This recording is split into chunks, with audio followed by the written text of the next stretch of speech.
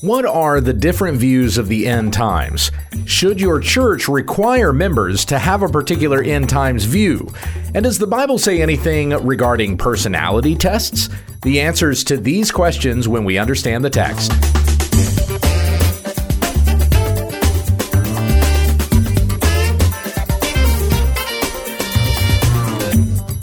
This is When We Understand the Text, a daily Bible commentary to help encourage your time in the Word. Be sure to tell your friends about our ministry at WWUTT.com. Here once again is Pastor Gabe. Thank you, Becky. You're welcome. Psalm 104. Bless Yahweh, O my soul.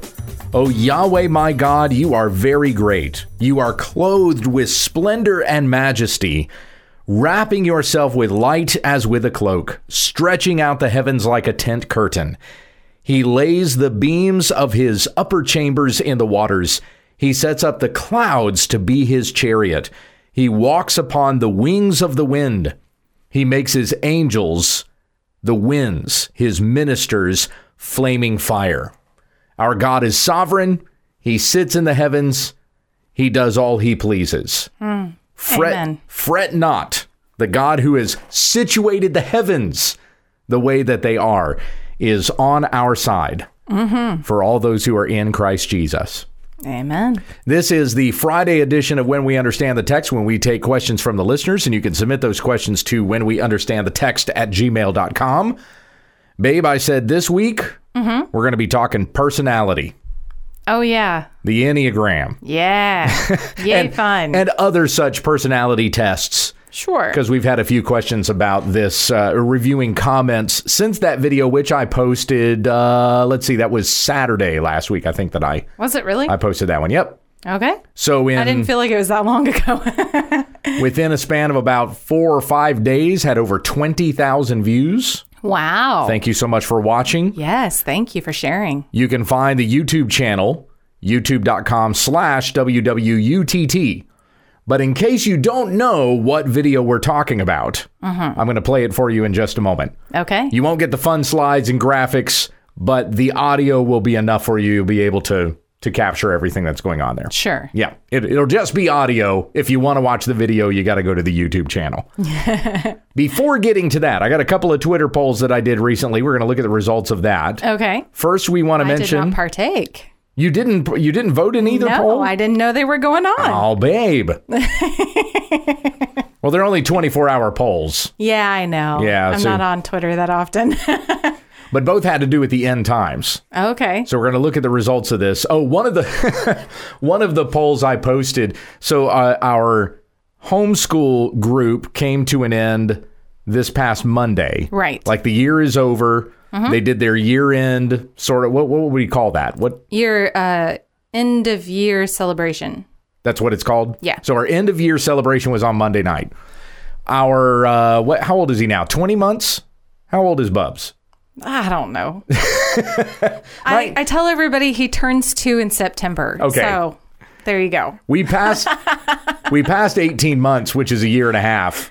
And then we stopped keeping track. I have a hard enough time keeping track of my own age, let alone five Well, yeah, children, because you keep telling everybody you're 27. Well, it's easier. Every year you turn 27.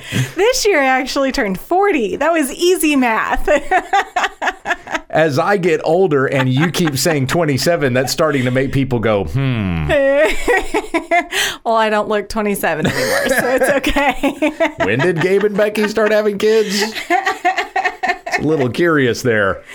So anyway, so he was 18 months on March 1st. Yes. So 19 months, 20 months. He's at 20 months. Okay, there we go. You were right then. I had that right. So he, anyway, he was carrying on.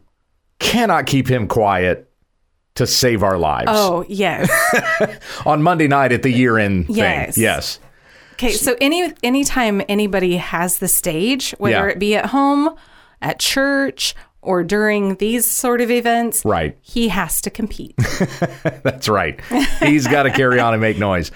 So I went outside with him because he loves to watch cars go by. Oh, yes. And this was where I came up with this poll question. Okay. So while I'm standing out there with him, making sure he doesn't leave the sidewalk. Yes. Kind of standing between him and the road. Yeah. I did this poll question and posted it.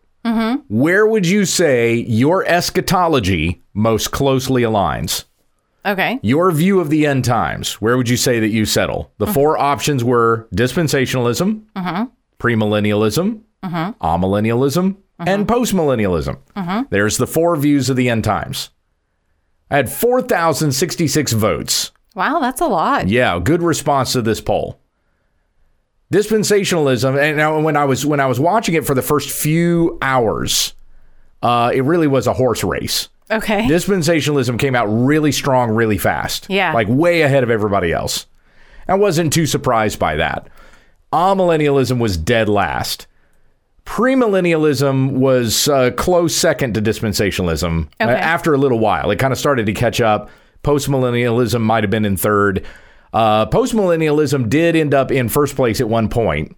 So it pulled out ahead of dispensationalism and premillennialism. Okay. No, wait. I'm confused because I thought that premillennialism and dispensationalism go together. Yeah, hang on. Oh, Hold on to that. Okay. Hold on. That's in the responses that we're going to read. Okay, good. From some of the comments that we got from people, too. Check. So eventually, amillennialism came out in front and held the position. Oh, wow. So it came out this way. Even though dispensationalism was in first place right out of the gate and a strong lead out of the gate. Yeah.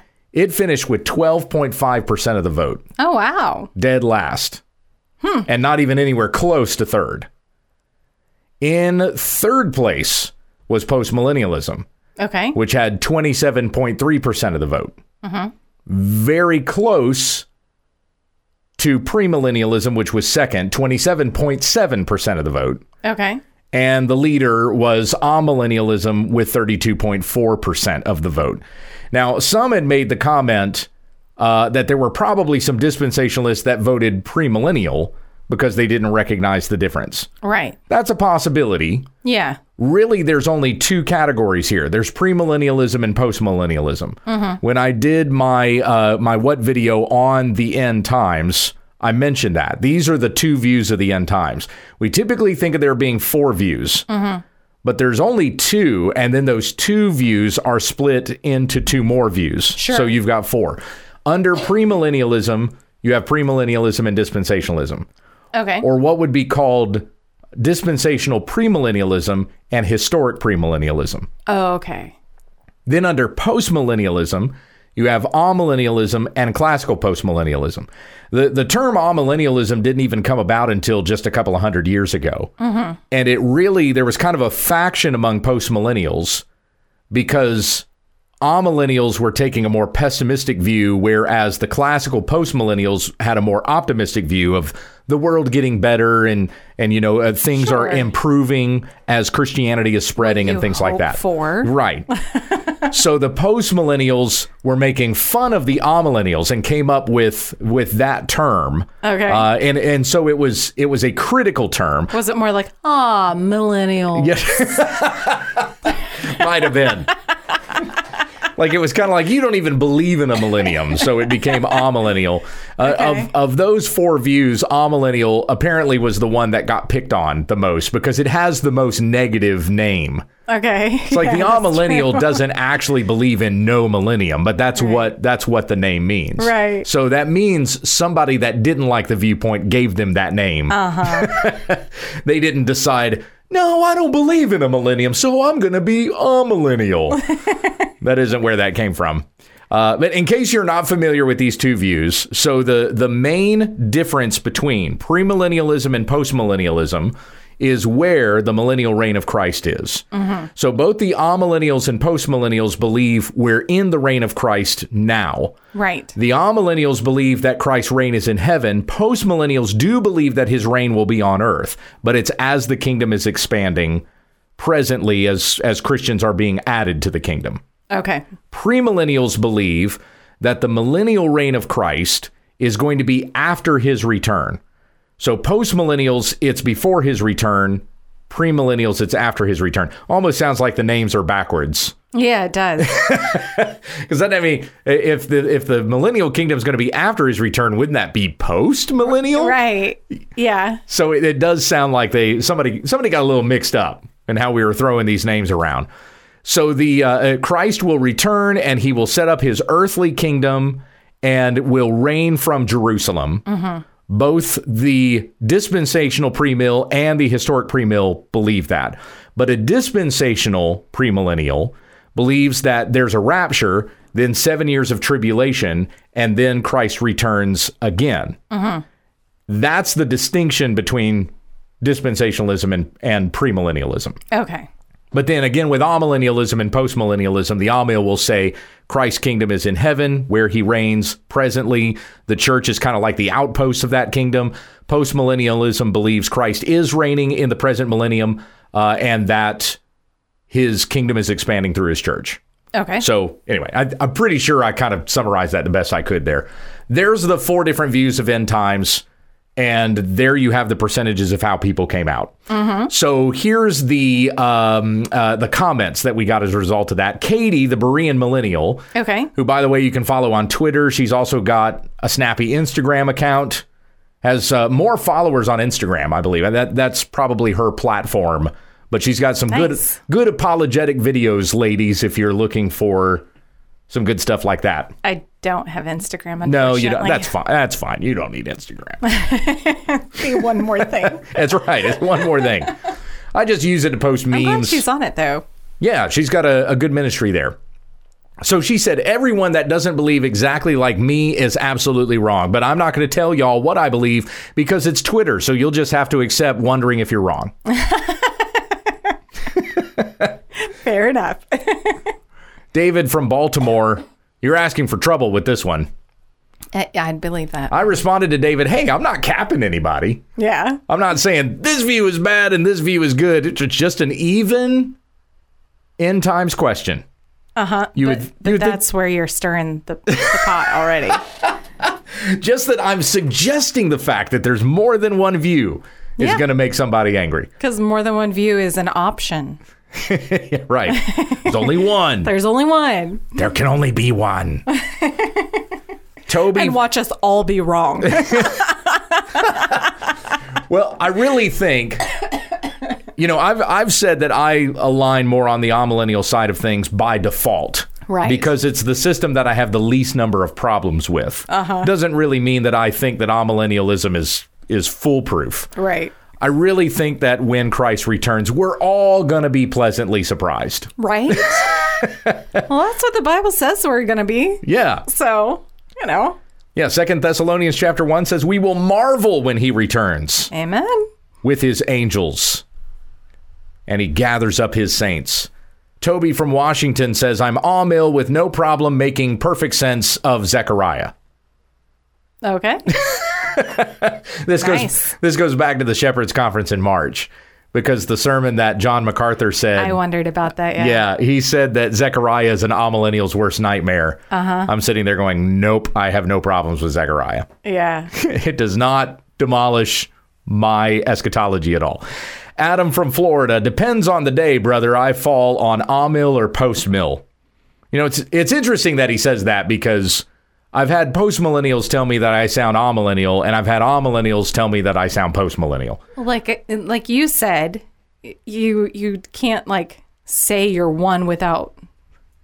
Yeah, it's in the same category. Yeah, they're both on the side of post-millennialism, and you're kind of not completely there. Yeah. So yeah, I'm sure the Dispies are out there going, yeah, that's what we think. You're not all there. I meant in the category. So this one from Smash Bales, which one do you belong to? Well, I answer that one. It's the amillennial camp. In fact, you can find my blog on it. It was the sermon that I preached back in 21 on amillennialism. So if you do a Google search for Pastor Gabe amillennialism, that article will come up. Baptist Knox in Montana. I don't see panmillennialism, and I am offended. Everything's going to pan out in the end. Yeah, that's right. That's panmillennialism. Which, by the way, if you're pan-mill, you're amill. Just so you know.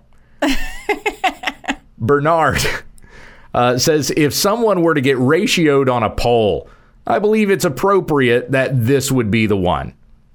You understand the concept of getting ratioed? No, I have no idea. It's where your comments exceed number of likes Oh, okay. Yeah. But in this particular case, since it's a poll, it would be votes. Right. But I did not get more comments than votes. So I wasn't ratioed. Interesting.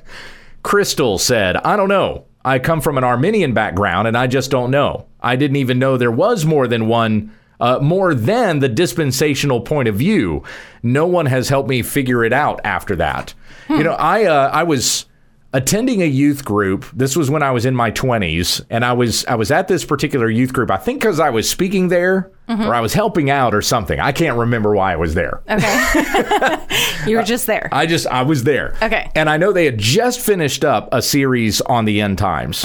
And they said something about it, like one of the youth leaders said, hey, if you missed our series, if you didn't get all the packets with the information, here we have the packets here. And at some point at the very end, we were talking about the series that they had just been through. This wasn't like I wasn't teaching anymore. We were kind of just, mingling around and talking. Sure. And I asked a question that was something to the effect of, so how did you do the whole end times thing? Did you do like, here's a dispensational view, and here's what the pre-mills believe and what the post-mills believe? And as I was asking that question, the youth were just kind of standing there staring at me bug-eyed. They're like, what are you talking about? Oh, and then it was somebody that said, no. We just talked about, and then what they explained was only dispensational.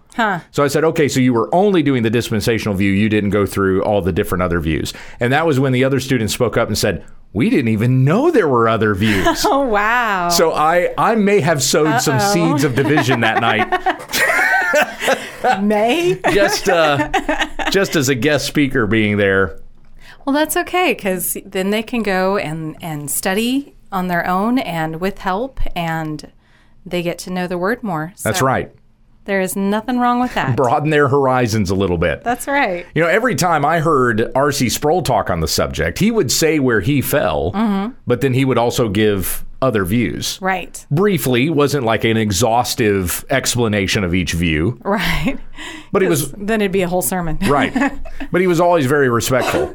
And I remember a Q&A that he did once where somebody asked him what his end times view was. And he said, well, it depends on the season. You could ask me and I might have changed my mind. And I think he kind of waffled between amillennialism and postmillennialism. Yeah. He said, I can tell you what I'm not. I'm definitely not dispensationalist, and I'm definitely not a full preterist. So full preterism, by the way, is the idea that all of the prophecy that we're reading about in Scripture already came to fulfillment. Okay. So there's really nothing we're looking toward. It's already all happened. Revelation was written before 70 AD. Yeah, right. So it's entirely a past. See, I don't like the view that everything is futurist. Yeah. So we're only looking toward the future, and there's really only going to be one generation of human history that these things absolutely pertain to. Oh, wow. Yeah. And then the opposite of that is preterism, which is all these things have already happened. So we're looking back at something that's already taken place. And it's kind of like, okay, well then how does this apply to us now? Yeah. Either one of those. So next one, this is from Pastor Keith in Nebraska. I'm a premill dispensationalist, but I most definitely will not die on that hill. It's okay. You can change your mind. Yeah. I've changed my mind over the years. I have a fellow elder, Doug, at our church. He said he's been through all of them. Oh, really? I started out dispensationalist. I became historic premill, then amill, and now I'm postmill. You just run the gamut. Brewster from North Carolina, it's strange that you offer two options that overlap with each other.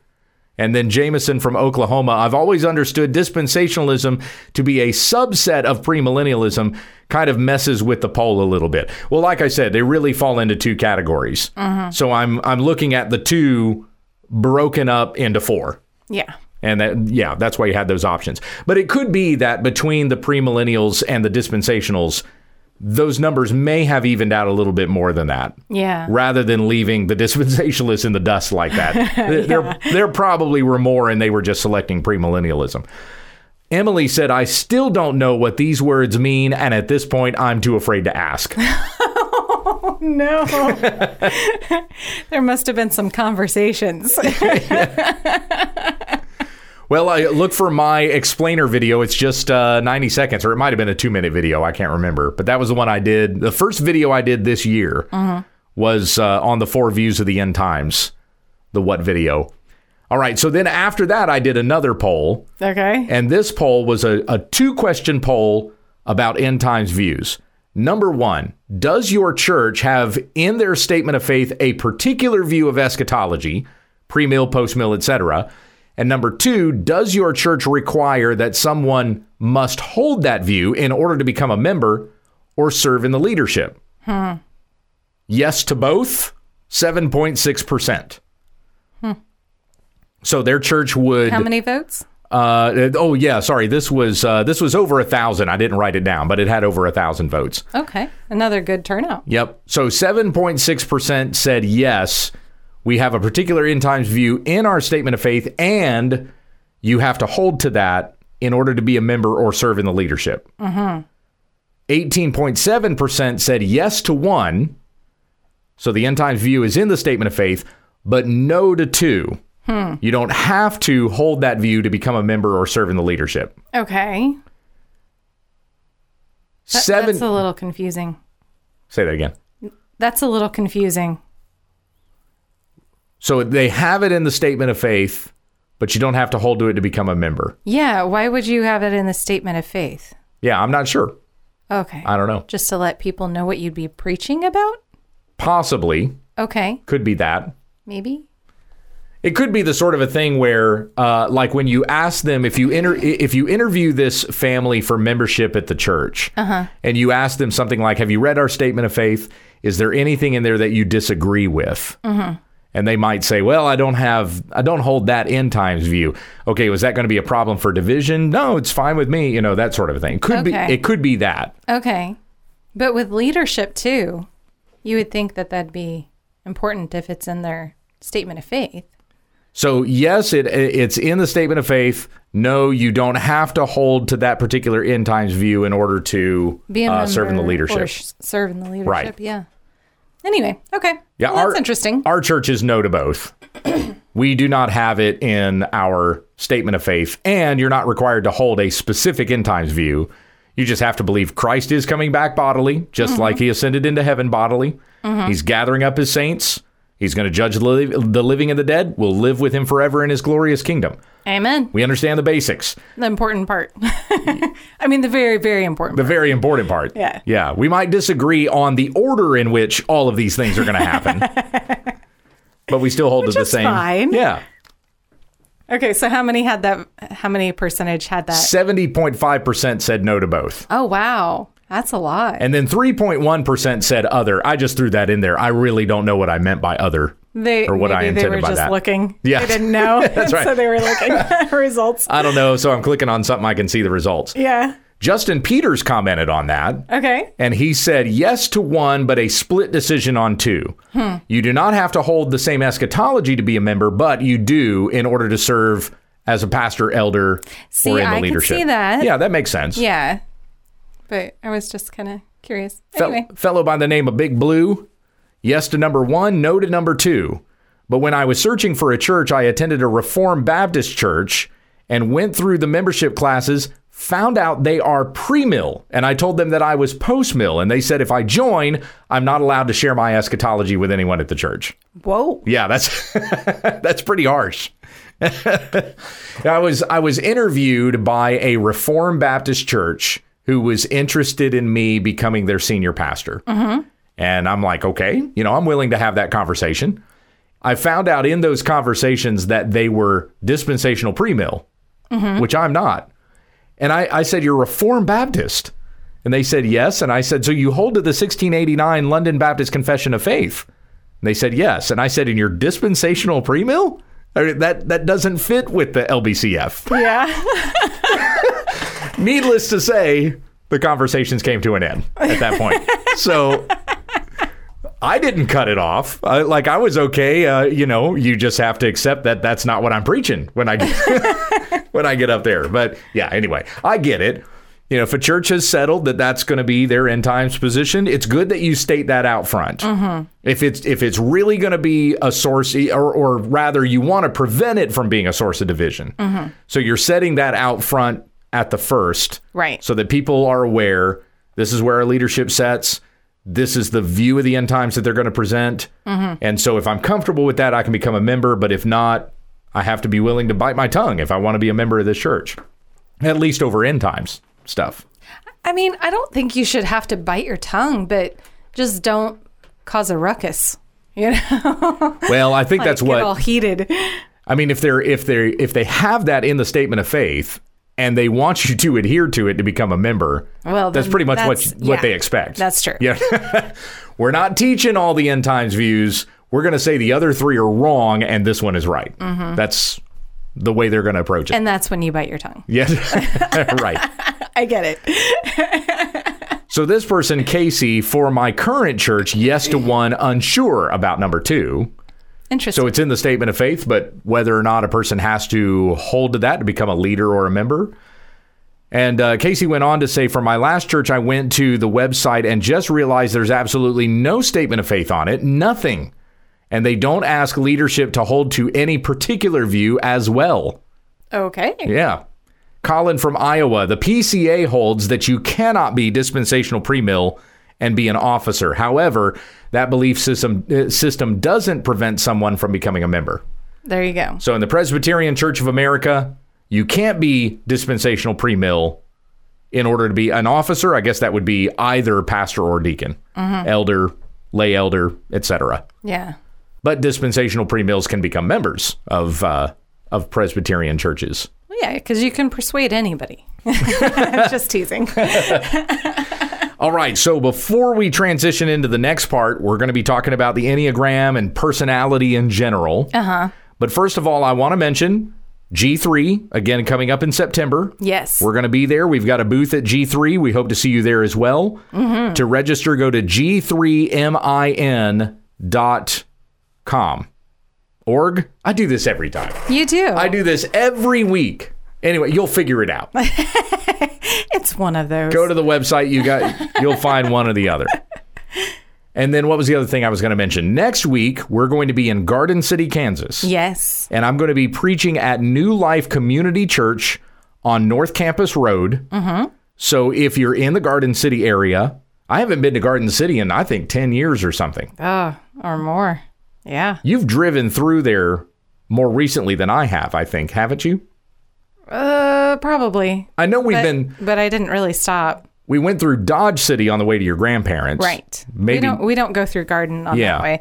But I think I went on a trip with my family to go to Garden for something. Right. I want to say I did too, though, because it seems like I remember we left Ulysses and we were heading north and we went to Garden. I was pretty sure we did. I think it was a fridge that we were going for. A fridge? A fridge. I wasn't part of that trip. Grandma and Grandpa's fridge went out. So we had to book it. Gotcha. So we're going back. We're going to see some of Becky's family. I'm going to be at a church while I'm there as well. Again, that's New Life Community Church on North Campus. Worship starts at 9:30. Yeah. 9:30 a.m. Sunday, May 14th. That's Mother's Day. Yes, it is. Yeah. Come worship with us. Yeah. If you're in the area, would love to see you. Okay, let's get to this deal about the Enneagram. Yeah. What in the world is it? You know, I was surprised at the number of people that commented and said, never even heard of this until now. That's fine. I thought that it was more of a well-known than that. It is pretty widespread. Yeah. And the more research that I did into this, the more I came to realize just how widespread it is. But I'm glad if you hadn't heard of it. That's a good thing. Right, because that shows that you're attending a church that's not dabbling into any of this stuff. Yeah. So here's the video that I did. This is about 10 and a half minutes. Becky's got the tag at the very end. And then we'll read some of the comments that we got after sharing this video on the Enneagram. In 1 John 4:1, the Bible says, "Beloved, do not believe every spirit, but test the spirits to see whether they are from God, because many false prophets have gone out into the world." Let's test the spirits behind the Enneagram. What is it? How has it become so popular in many churches? Where does it really come from? And what does the Bible have to say? The Enneagram of personality, or simply the Enneagram, is a 9-sided star polygon used to classify human personalities into 9 interconnected personality types. The word comes from the Greek words ennea, meaning 9, and gramma for writing or drawing. Each number at each point of the Enneagram corresponds with a different personality. The Enneagram is utilized anywhere from business management to religious contexts. Some believe it can help a person understand their own personality and the personalities of others, improve interpersonal dynamics, and become healthier and more productive. The religious believe it can help a person know God or achieve enlightenment. Others do it just for fun. Though the Enneagram is largely regarded as pseudoscience, it has developed into a cottage industry with seminars, conferences, books, jewelry, candles, and more. This became quite the fad in many American churches. Franciscan priest Richard Rohr was one of the first to promote the Enneagram to Christians with his book, The Enneagram, A Christian Perspective, published in 1995 and again in 2001. Over the next few years, Rohr's teaching on the Enneagram caught on with the emergent church movement, including teachers like Rob Bell and Brian McLaren. In 2016, Christian publisher InterVarsity Press released The Road Back to You, an Enneagram Journey to Self-Discovery by Ian Morgan Cron and Suzanne Stabile, who is called the Enneagram Godmother. IV Press has since published dozens of books on the Enneagram, including an entire series devoted to each personality type. Andy Stanley had Ian Cron, an Episcopal priest and psychotherapist, on his leadership podcast to promote the Enneagram. Stanley said Cron is responsible for introducing the Enneagram to its broadest audience, evangelicals. Rick Warren has hosted Enneagram seminars for teachers at Saddleback Church. Tyler Zach is an Enneagram pastor who has organized the Gospel for Enneagram Summit. Speakers included Russell Moore of Christianity Today and Lisa Vischer, the voice of Junior Asparagus from the popular children's series Veggie Tales. She's now an Enneagram coach. Other speakers included Beth and Jeff McCord, who founded Your Enneagram Coach, so Christians can use its power to harness and transform self-limiting behaviors into life-enhancing personal empowerment. The gift of the Enneagram, they say, is that through self-discovery, one can create and sustain meaningful and lasting relationships with others, God, and themselves. Not through Christ, but through the Enneagram. Other Enneagram enthusiasts include Beth Moore, who says she is an Enneagram 7, and Scott Sauls, who's an Enneagram 4. In a passion talk, Sadie Robertson Huff said, I'm a 6-wing 7 on the Enneagram. I can tell you everything there is to know about it. Late Southern Baptist pastor Darren Patrick said, I think the Enneagram is like the image of God broken in 9 pieces. In the same answer, he said, You've got to understand, really the Enneagram is to show you your dark side more than your sunny side. 2 weeks later, Patrick committed suicide. His widow was invited to speak at Tyler Zach's Enneagram Summit. Some churches have utilized the Enneagram to hire new staff, not according to their biblical qualifications, but according to their Enneagram number. Here's Troy Frazier of the Revive Thoughts podcast. I was working with getting hired at a church. Everything was going very, very well. However, at the very end, they just sent me a link and they said, hey, everyone who we would want to hire for this position is taking this Enneagram test. And I don't remember what my numbers were, but let's just pretend for the sake of remembering these things. It was a 4. The message I got back the next day was, oh, you are a 4. I am really sorry, but actually, I'm a 4. Dave's a 4. We actually have several 4s already, and we're trying to have a well-rounded staff here. We appreciate you taking all the time on this, but yeah, not looking for a 4 right now. Thank you. This is not the only time, not the last time I would have an Enneagram test come up at Christian ministry. It's happened actually a few different times. At best, the Enneagram is pop psychology. At worst, it's of the occult. Now, this is something that many evangelical teachers pushing the Enneagram try to ignore. Bill Gaultier, who led the seminar at Saddleback, has said the following about its origins. I did some research about the history of it, and I became convinced that I feel like God has had his hand in the development of this tool. Now, you may say, but wait a minute, Bill. I've heard about, all these different influences, Eastern religions and Sufi Muslims and, all this stuff. Well, that's true. It's a cross-cultural tool. The first thinkers in the history of the Enneagram were the Desert Fathers and monks of the 3rd and 4th century, and they were Christians. The Desert Father Evagrius is the one that identified the 7 deadly sins. The whole Enneagram theory is based on that plus 2 more 9 deadly sins. Now, you don't always hear about that. Because it's a lie. In fact, the guy who pushed that story about the Enneagram going back to ancient sources admitted he made it up. Here's Chilean psychotherapist and Enneagram guru, Claudio Naranjo. So when people heard me, they thought I was talking about something that comes from Babylonian origins through Oscar Ichazo to me. Well, yeah, because they trust that more. They're being scholars. They I thought trust the scholarship it makes sense. route. Yeah. Actually, when I chose to do that intentionally, and I was remembering a recommendation of Oscar Wilde, who said, if you want an idea of yours to become famous, attribute it to a famous person. That's right. So at the conference, I told them I had made up this tale that all this came from millennia ago, and that this information came from the Sufis. The earliest mention of the Enneagram is from Russian occultist Peter Uspensky, who got it from his teacher, occultist George Gurdjieff. They taught that the human soul is trapped by personality and needed to be set free.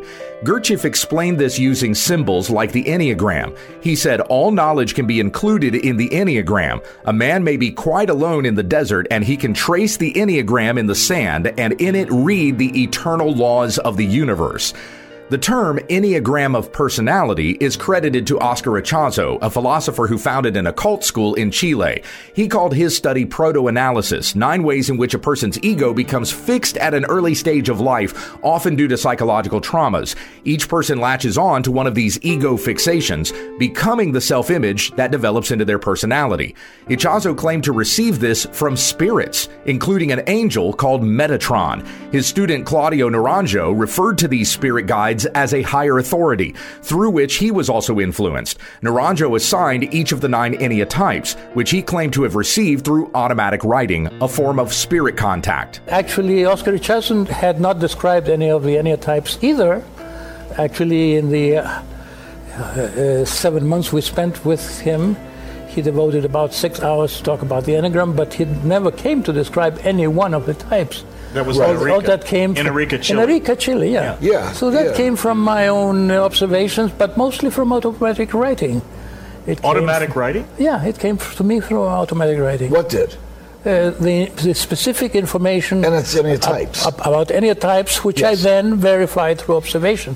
When you find your personality type is a 6-wing 7 according to the Enneagram, this is not, as Darren Patrick called it, a reflection of the image of God.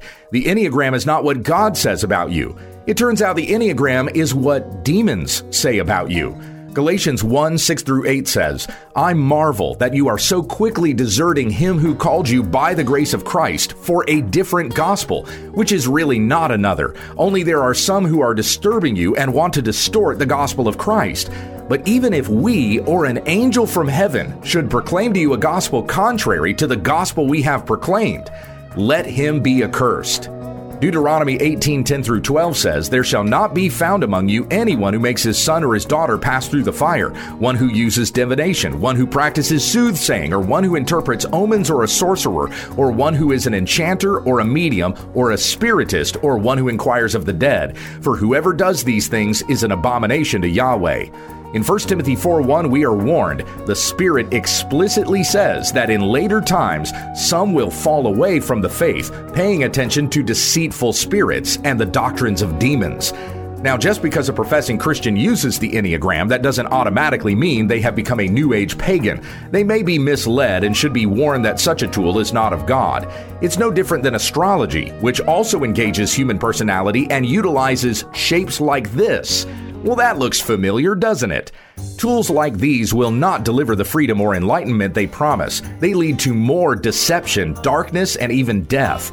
The Bible says, see to it that no one takes you captive through philosophy and empty deception, according to the tradition of men, according to the elementary principles of the world, and not according to Christ. Ephesians 2:10 says to Christians, For we are his workmanship, created in Christ Jesus for good works, which God prepared beforehand so that we would walk in them.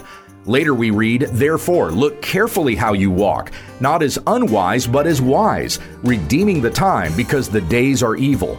On account of this, do not be foolish, but understand what the will of the Lord is. Turn from these new age demonic tools. Jesus died on the cross to redeem us from these worldly things.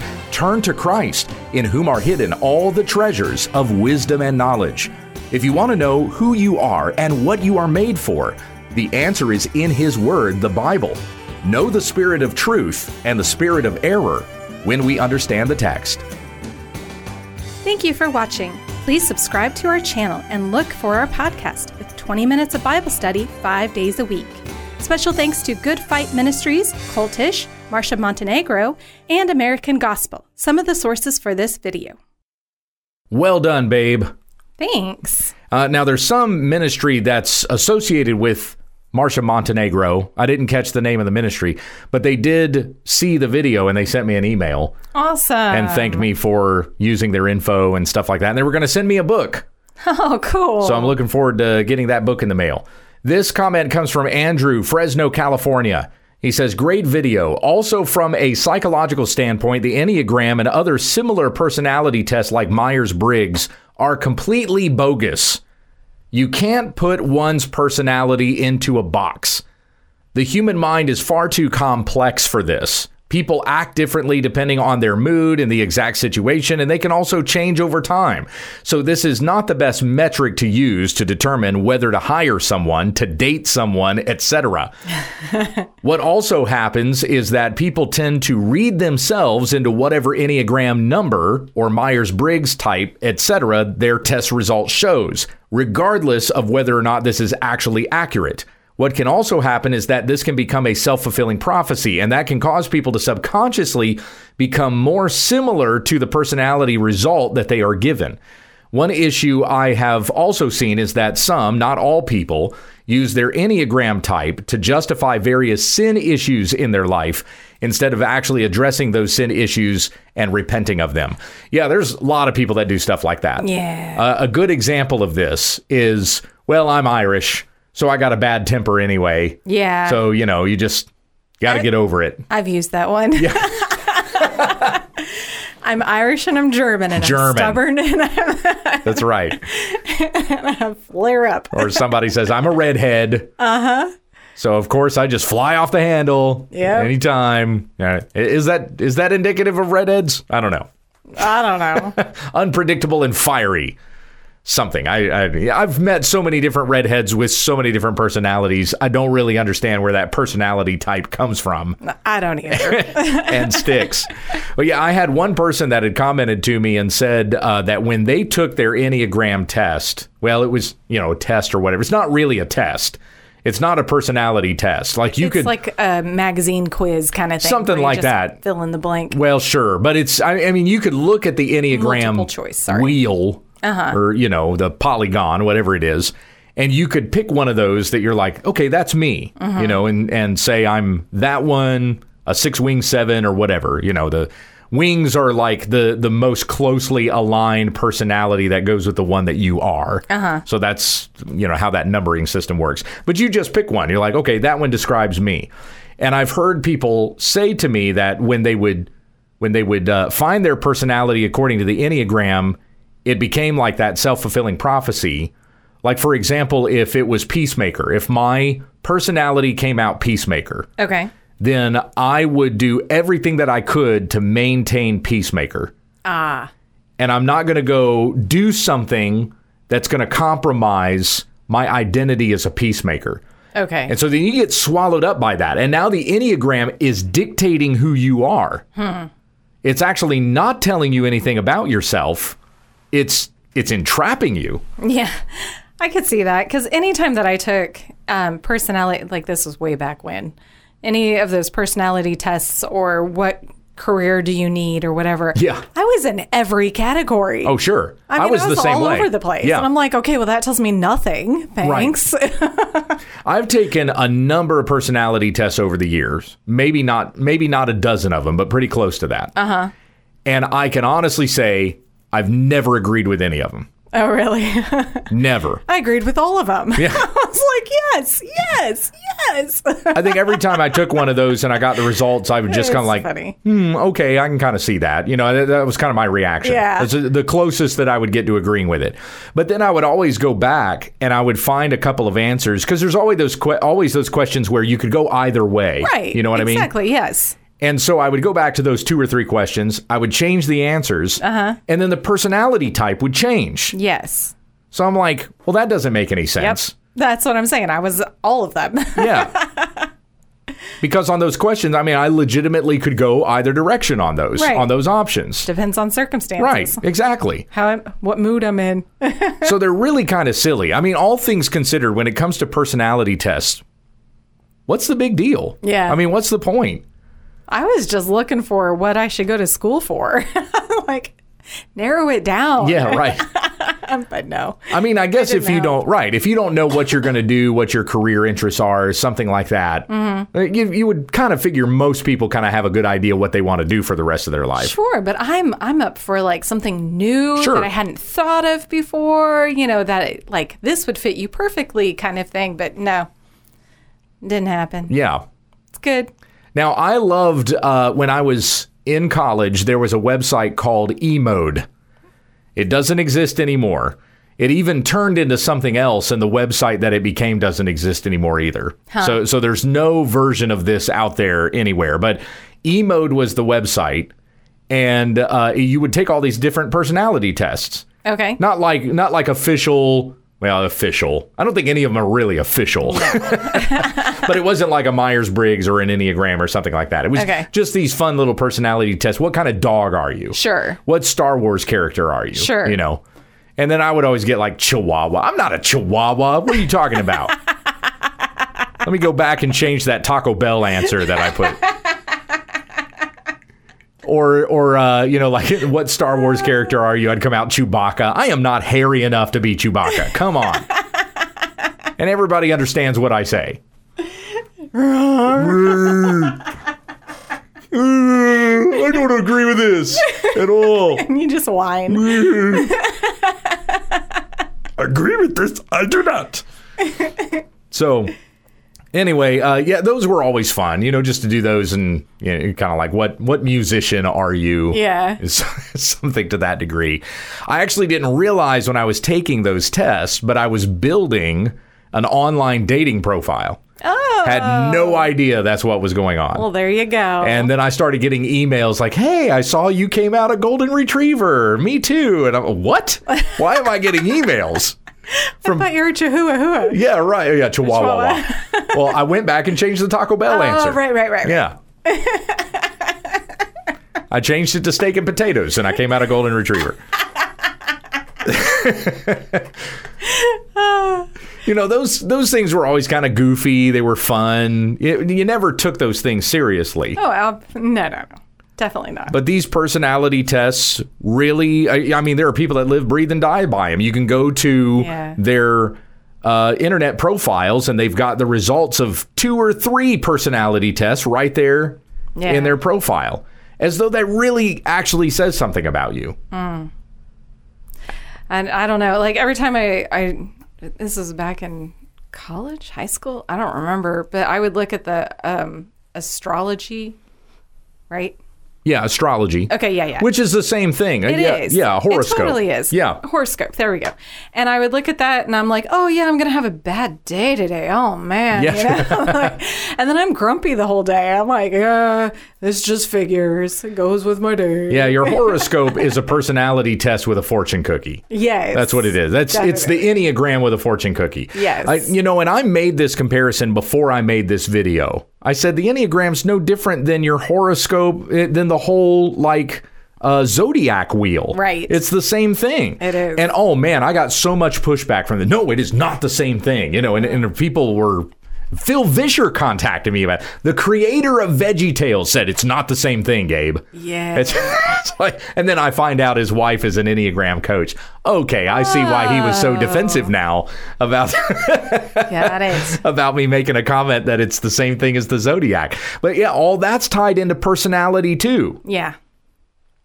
It is. Where the stars align, where planets end up in, such and such a place.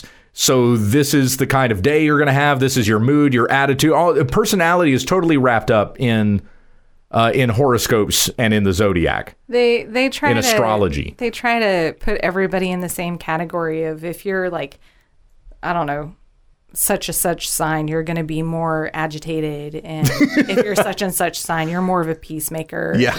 That sort of thing. So they kind of try to go with that, but I don't know. I actually do not know either my Enneagram or my zodiac. Yeah. I have no idea.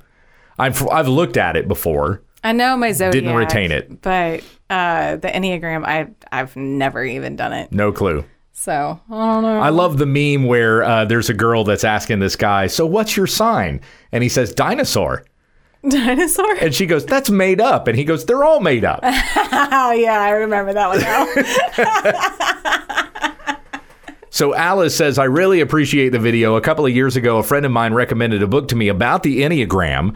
I can't remember the name of it, and I don't think it's important. It's somewhere in my room, and I never finished it. I identified with more than one type and was ultimately more confused than before. That's how I was all the time. Then came across on him. Then came across a few videos from Christian content creators speaking out against it and how it's saturating the church and should be viewed with discernment. After that, I don't feel peace about exploring it in depth, and I still haven't touched that book since I got it a couple of years ago. And honestly, I think I'll just get rid of it. I can definitely see it ties to divination, and I don't want that derailing my pursuit of God and his truth laid out in Scripture. Amen. Absolutely. This one from Maryland. This entire video is a firm confirmation of my conviction on this topic. The first time I heard the word Enneagram and saw the symbol that represented it, I felt in my spirit that something about it was very wrong. One of the speakers at the recent conference that I went to has promoted it at my church, and my research traced its origins to the occult. I have run from it ever since. Thank you for this clear biblical response to this topic. Our great God does not need any help in sanctifying his children. Amen. This one from Matthew. He runs the YouTube channel Truth for You. Thanks for creating this. Richard Rohr, who pushes the Enneagram in his book, The Universal Christ, believes everyone can become the Christ, including his dog Venus. Whoa. This has infiltrated a lot of ministers, including Bible seminaries for Assembly of God. After researching and finding out, my church, one where I ministered over 25 years, had a marriage counseling course doing the Enneagram. I began to speak out against it in love. Along with others, I was kicked out. Sorry for sharing the link to my own documentary, but if anyone is interested, I do include a lot of info on Richard Rohr and also how the TV series The Chosen is influenced by Richard Rohr. We need to be voices of truth to bring light to this evil. You know, I haven't looked into that. I have not seen the connections between Richard Rohr and The Chosen, but I can say that I've heard it in The Chosen. So there's some things that I've heard in the show that I've thought sounded like Richard Rohr. Interesting. He's a panentheist, which basically means that God is in everything. Okay. And he's a universalist. So, you know, his book called The Universal Christ, he believes everybody's going to go to heaven anyway. And that's something that's becoming more, and I'm finding that more and more. Yeah. Universalism. Well, you can't be naughty. I don't know what that means. Everybody has some good in them. Okay. I can't be naughty. Your mom is coming out there. It totally was. Your momhood. So this was a comment. This comes from James. Oh, and he's from our church. Okay. So James from our church. Thanks, Brother Gabe. Great video. I didn't even know about the Enneagram. That's right, because it's not in our church. Nope.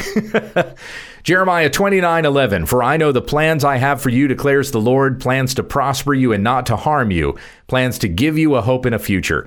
We don't need to plot out who we are and where we're going on a piece of paper. God will reveal his plan for each of us if we turn to Christ and his work on the cross. His resurrection is our resurrection and the plan of our salvation. Amen. Amen. John, also from our church. Do you make any distinction between the Enneagram and a regular personality test? My Enneagram number is 10. being a display of God's creative power and identifying problems and their solutions through his word. So I've tested out, I'm above all of that. You can't be an Enneagram 10. There's only 9. Check. Okay, yeah. Yeah, I obviously didn't know. I was checking to see if you were catching on to that. Nope. Yeah. So you're just saying I tested outside of the Enneagram. There you go. I came out as a 10. Woohoo. Yeah, I mean, there are personality tests out there that they may be beneficial to some degree. I don't know the Myers-Briggs. I don't know the DISC test that well. I've looked at them and I know what they are. Sure. I'm just not, like I said, I can't tell you what my Myers-Briggs is. It's not really that important to me. Maybe there can be something useful about it, but you don't need it, is the thing. Yeah. You can want to do it. You can be intrigued by the results, but you don't need it. You just need to ask the people around you. Yeah. Right. What are my strengths? What are my weaknesses? What I know, do I need to work on? It's kind of funny. We've lost any understanding of spiritual gifts. Yeah. And we've gone to these personality tests. Read the Bible and see what it says about you having a gift that benefits the church to help build it up. Yeah. I mean, the whole concept of personality, is that even a real thing? You don't find that word personality in the Bible.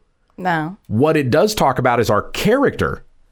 And our character is supposed to be Christ-like. Yes. We're to be imitators of God. And character changes. Things can happen in your life. Well, sorry, not character, because there is a character that we're supposed to be aspiring to that is Christ-like.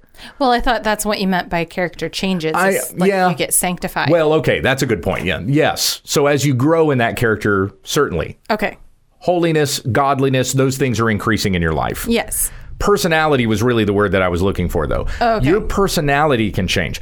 I am nothing like I was in high school. Oh, me either. In fact, when I was Praise the Lord. when I was in high school, from my freshman to sophomore year, and then my junior to senior year, I was two completely different people. You would have thought I was schizophrenic.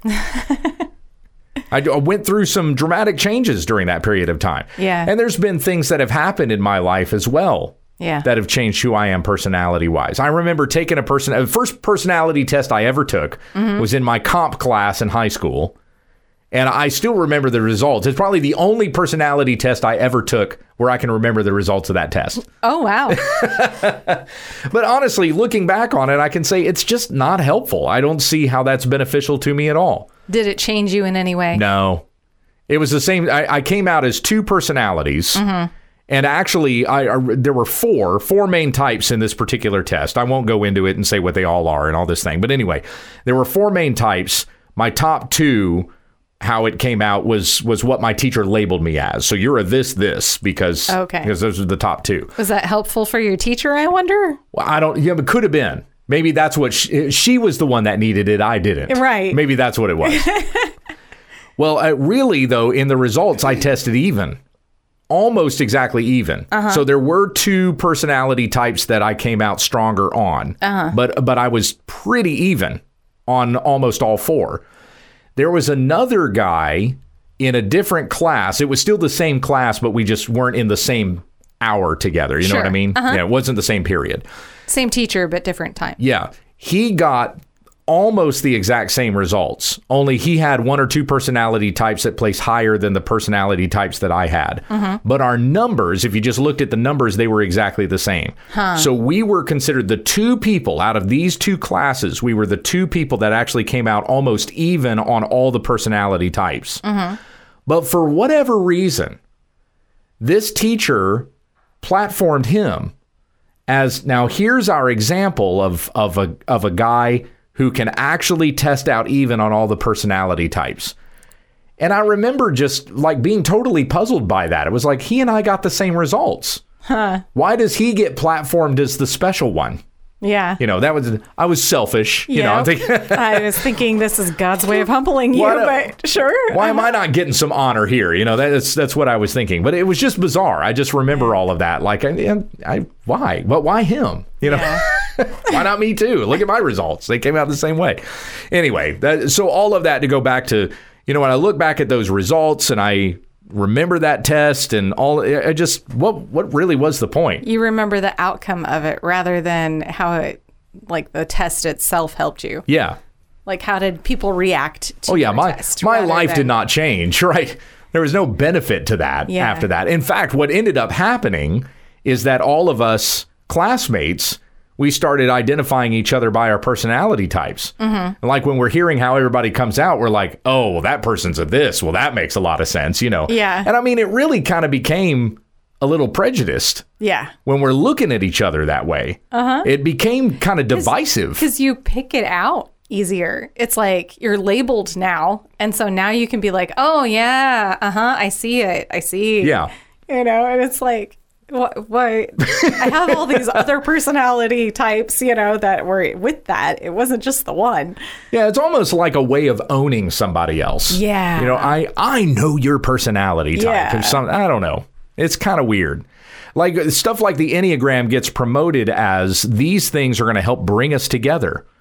I don't see that being the result of personality tests. Obviously not if he got asked to leave his church. Yeah, right. Yeah, this fellow got asked to leave his church. That does not sound very welcoming. Yeah. Or unifying. In 2 Peter 1:4, Peter says that God has granted to us his precious and magnificent promises so that by them you may become partakers of the divine nature, having escaped the corruption that is in the world by lust. Now, for this very reason also, applying all diligence in your faith, supply moral excellence, and in your moral excellence, supply knowledge, and in your knowledge, self-control, and in your self-control, perseverance, and in your perseverance, godliness, and in your godliness, brotherly kindness, and in your brotherly kindness, love. For if these things are yours and are increasing, they render you neither useless nor unfruitful in the full knowledge of our Lord Jesus Christ. Mm-hmm. There's the kind of character, the kind of sanctification that we should be growing in. Yes. You know, we're all unique.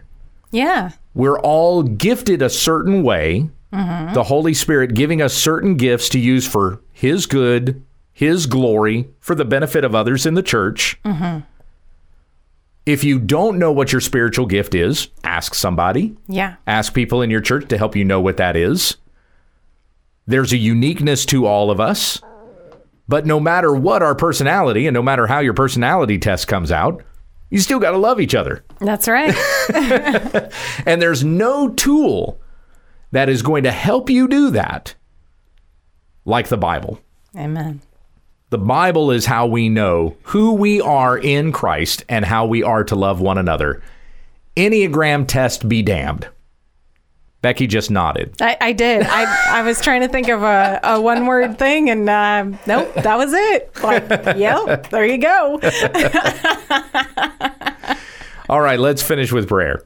Yes, let's. Heavenly Father, we thank you so much for our time together and considering what your word has to say about us. We know, according to Scripture, we're sinners in need of a Savior, and Christ is that Savior.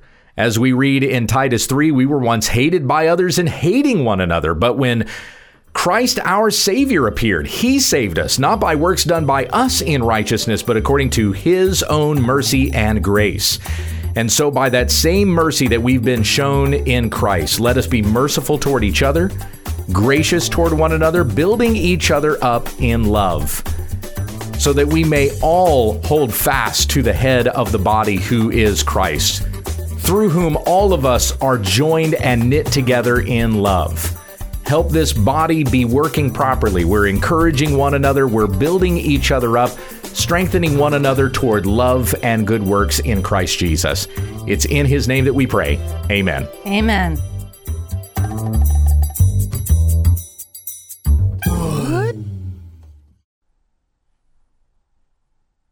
Is that lightning that did that? I assume so. All right, we're up and rolling.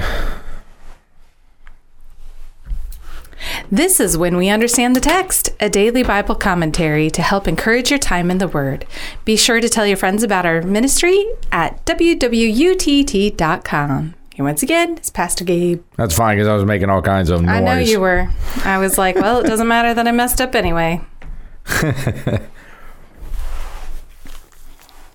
Are you ready? Are you ready? my goodness. That's my Slimer voice. Oh, dear. Egon!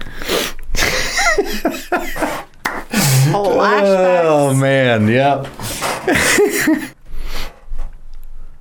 Fun fact, the guy who played Ray's voice and Slimer was the same guy. Okay. That was so fun.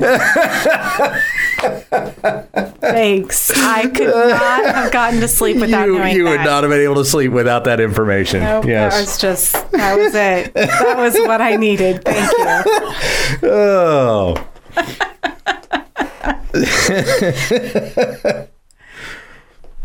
Now are you ready? Yes, I'm ready. Now that I've gotten that out, I'm ready to go. Yes. Okay.